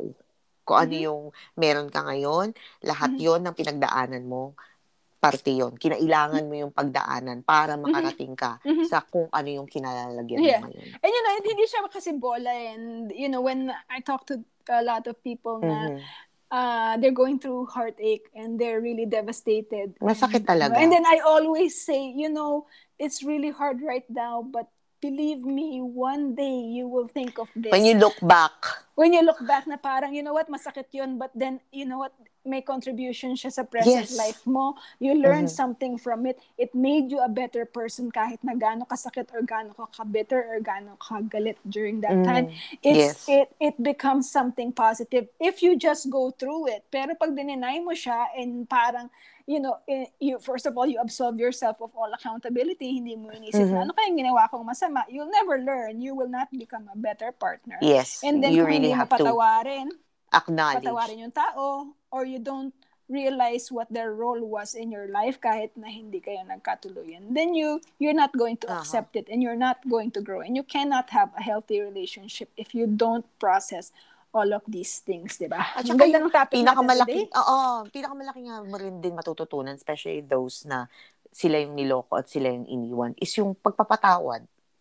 'Di ba? Yung sa part nila, kahit kung ako yung iniwan, ako yung niloko, the moment na kinaya ko lang magpatawad, napakalaking bagay nun para sa sarili mo, 'di ba? Or also the realization of you know what, hindi ka naman iniiwanan lang eh. Yes. Kasi narinig ko yung parang, paano ba yan, parati akong iniiwan. It's always, no, that's not, it takes two to tango always, That's not always the case na iniiwan ka lang. There's something wrong in the relationship. Ngayon, kung iniisip mo na iniiwan ka lang at ikaw inosente ka at wala kang ginagawang masama, you'll never learn to have a good relationship kasi ayaw mong aminin kung ano yung role mo, why this relationship became so unhappy. Parang ano lang yan eh, si Carlo Aquino lang yan eh.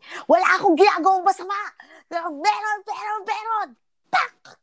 Diba? Ate At saka, you know what, one lesson also in relationships, I don't know if this is still heartbreak, but yung taong nagsasabi parati na wala naman akong ginagawang masama, bakit ako parating nasasaktan? You know what? Kahit wala kang ginagawang masama na parang nakakasakit, that doesn't mean you're a good partner. That doesn't mean nagmahal ka ng lubusan or nagpatawad ka or whatever. Maybe hindi mo siya sinigawan, hindi mo siya sinapak, but you know, you can be a very neglectful person kahit na wala kang ginagawang masama. And you know what? Akala mo nga lang yun. Pero meron. Sometimes, you know, sometimes yung neglect, it's even more painful than the outright offense. Kasi di ba parang minsan nagkakamali ka, may nasabi kang nakakasakit, right? But then you realize it and then nagsusorry ka. But yung neglect, yung pinabayaan mo yung tao, yung pinabayaan nyo yung relationship nyo, and then pinabayaan mo siya, you didn't care for that person, hindi mo madaling ma-recognize yung ginawa mo because you just think wala kang ginawang masama. But ang dami nating pinag-usapan. Si Ate V. Feeling mo kung si Ate V ka, wala kang ginawang masama, ewan ko lang talaga sa ano ka, martyr ka. Isa lang ang God ka. Ikaw si God. Isa lang ang Santino. At yung Isa lang ang asawa mo Santino, na yun. nasa tabi ko yan. Oo Combo nga. ni So, Mother wala Teresa nang yan. pwedeng gumaya dyan. San Lorenzo Ruiz yan. Hindi, pero hindi talaga. Minsan, pag pinag-uusapan yung heartbreak, and it's been a while since I've, experienced the heartbreak. When it comes to love, yung partner in relationship, pero sabi nga, maraming ka namang pains, even though yung minsan nga, pag meron ka lang gustong makuha, yung, work, gustong-gusto mo, hindi mo nakuha. That's painful, right? So, pero those are the things na, minor, kaya mo na yun. Pero pagdating talaga sa loved ones mo, yun talaga yung kasi dadaan ka talaga sa proseso. Diba? Yes. Binibigyan mo kasi lahat, But, one of the things that we discovered during periods of heartbreak is you learn about yourself, diba? So, meron yung stages and you reach a level of self-awareness, self-improvement, and then once you start taking care of yourself, you start focusing on your health and your wellness. Diba? Kaya, sa next episode, kailangan natin pag-usapan naman dahil parang connect-connecta to di ba? Yeah. Yung about health and body image. Yeah. Kasi, di ba, parang after the breakup, di ba, after ng heartbreak, yung magpo-focus ka na ulit sa health and wellness mo. So, paano natin to maalagaan yung health. That's a very great topic, and aside from the health and wellness part, mapapag-usapan din natin sa episode na to ang mahiwagang camel toe.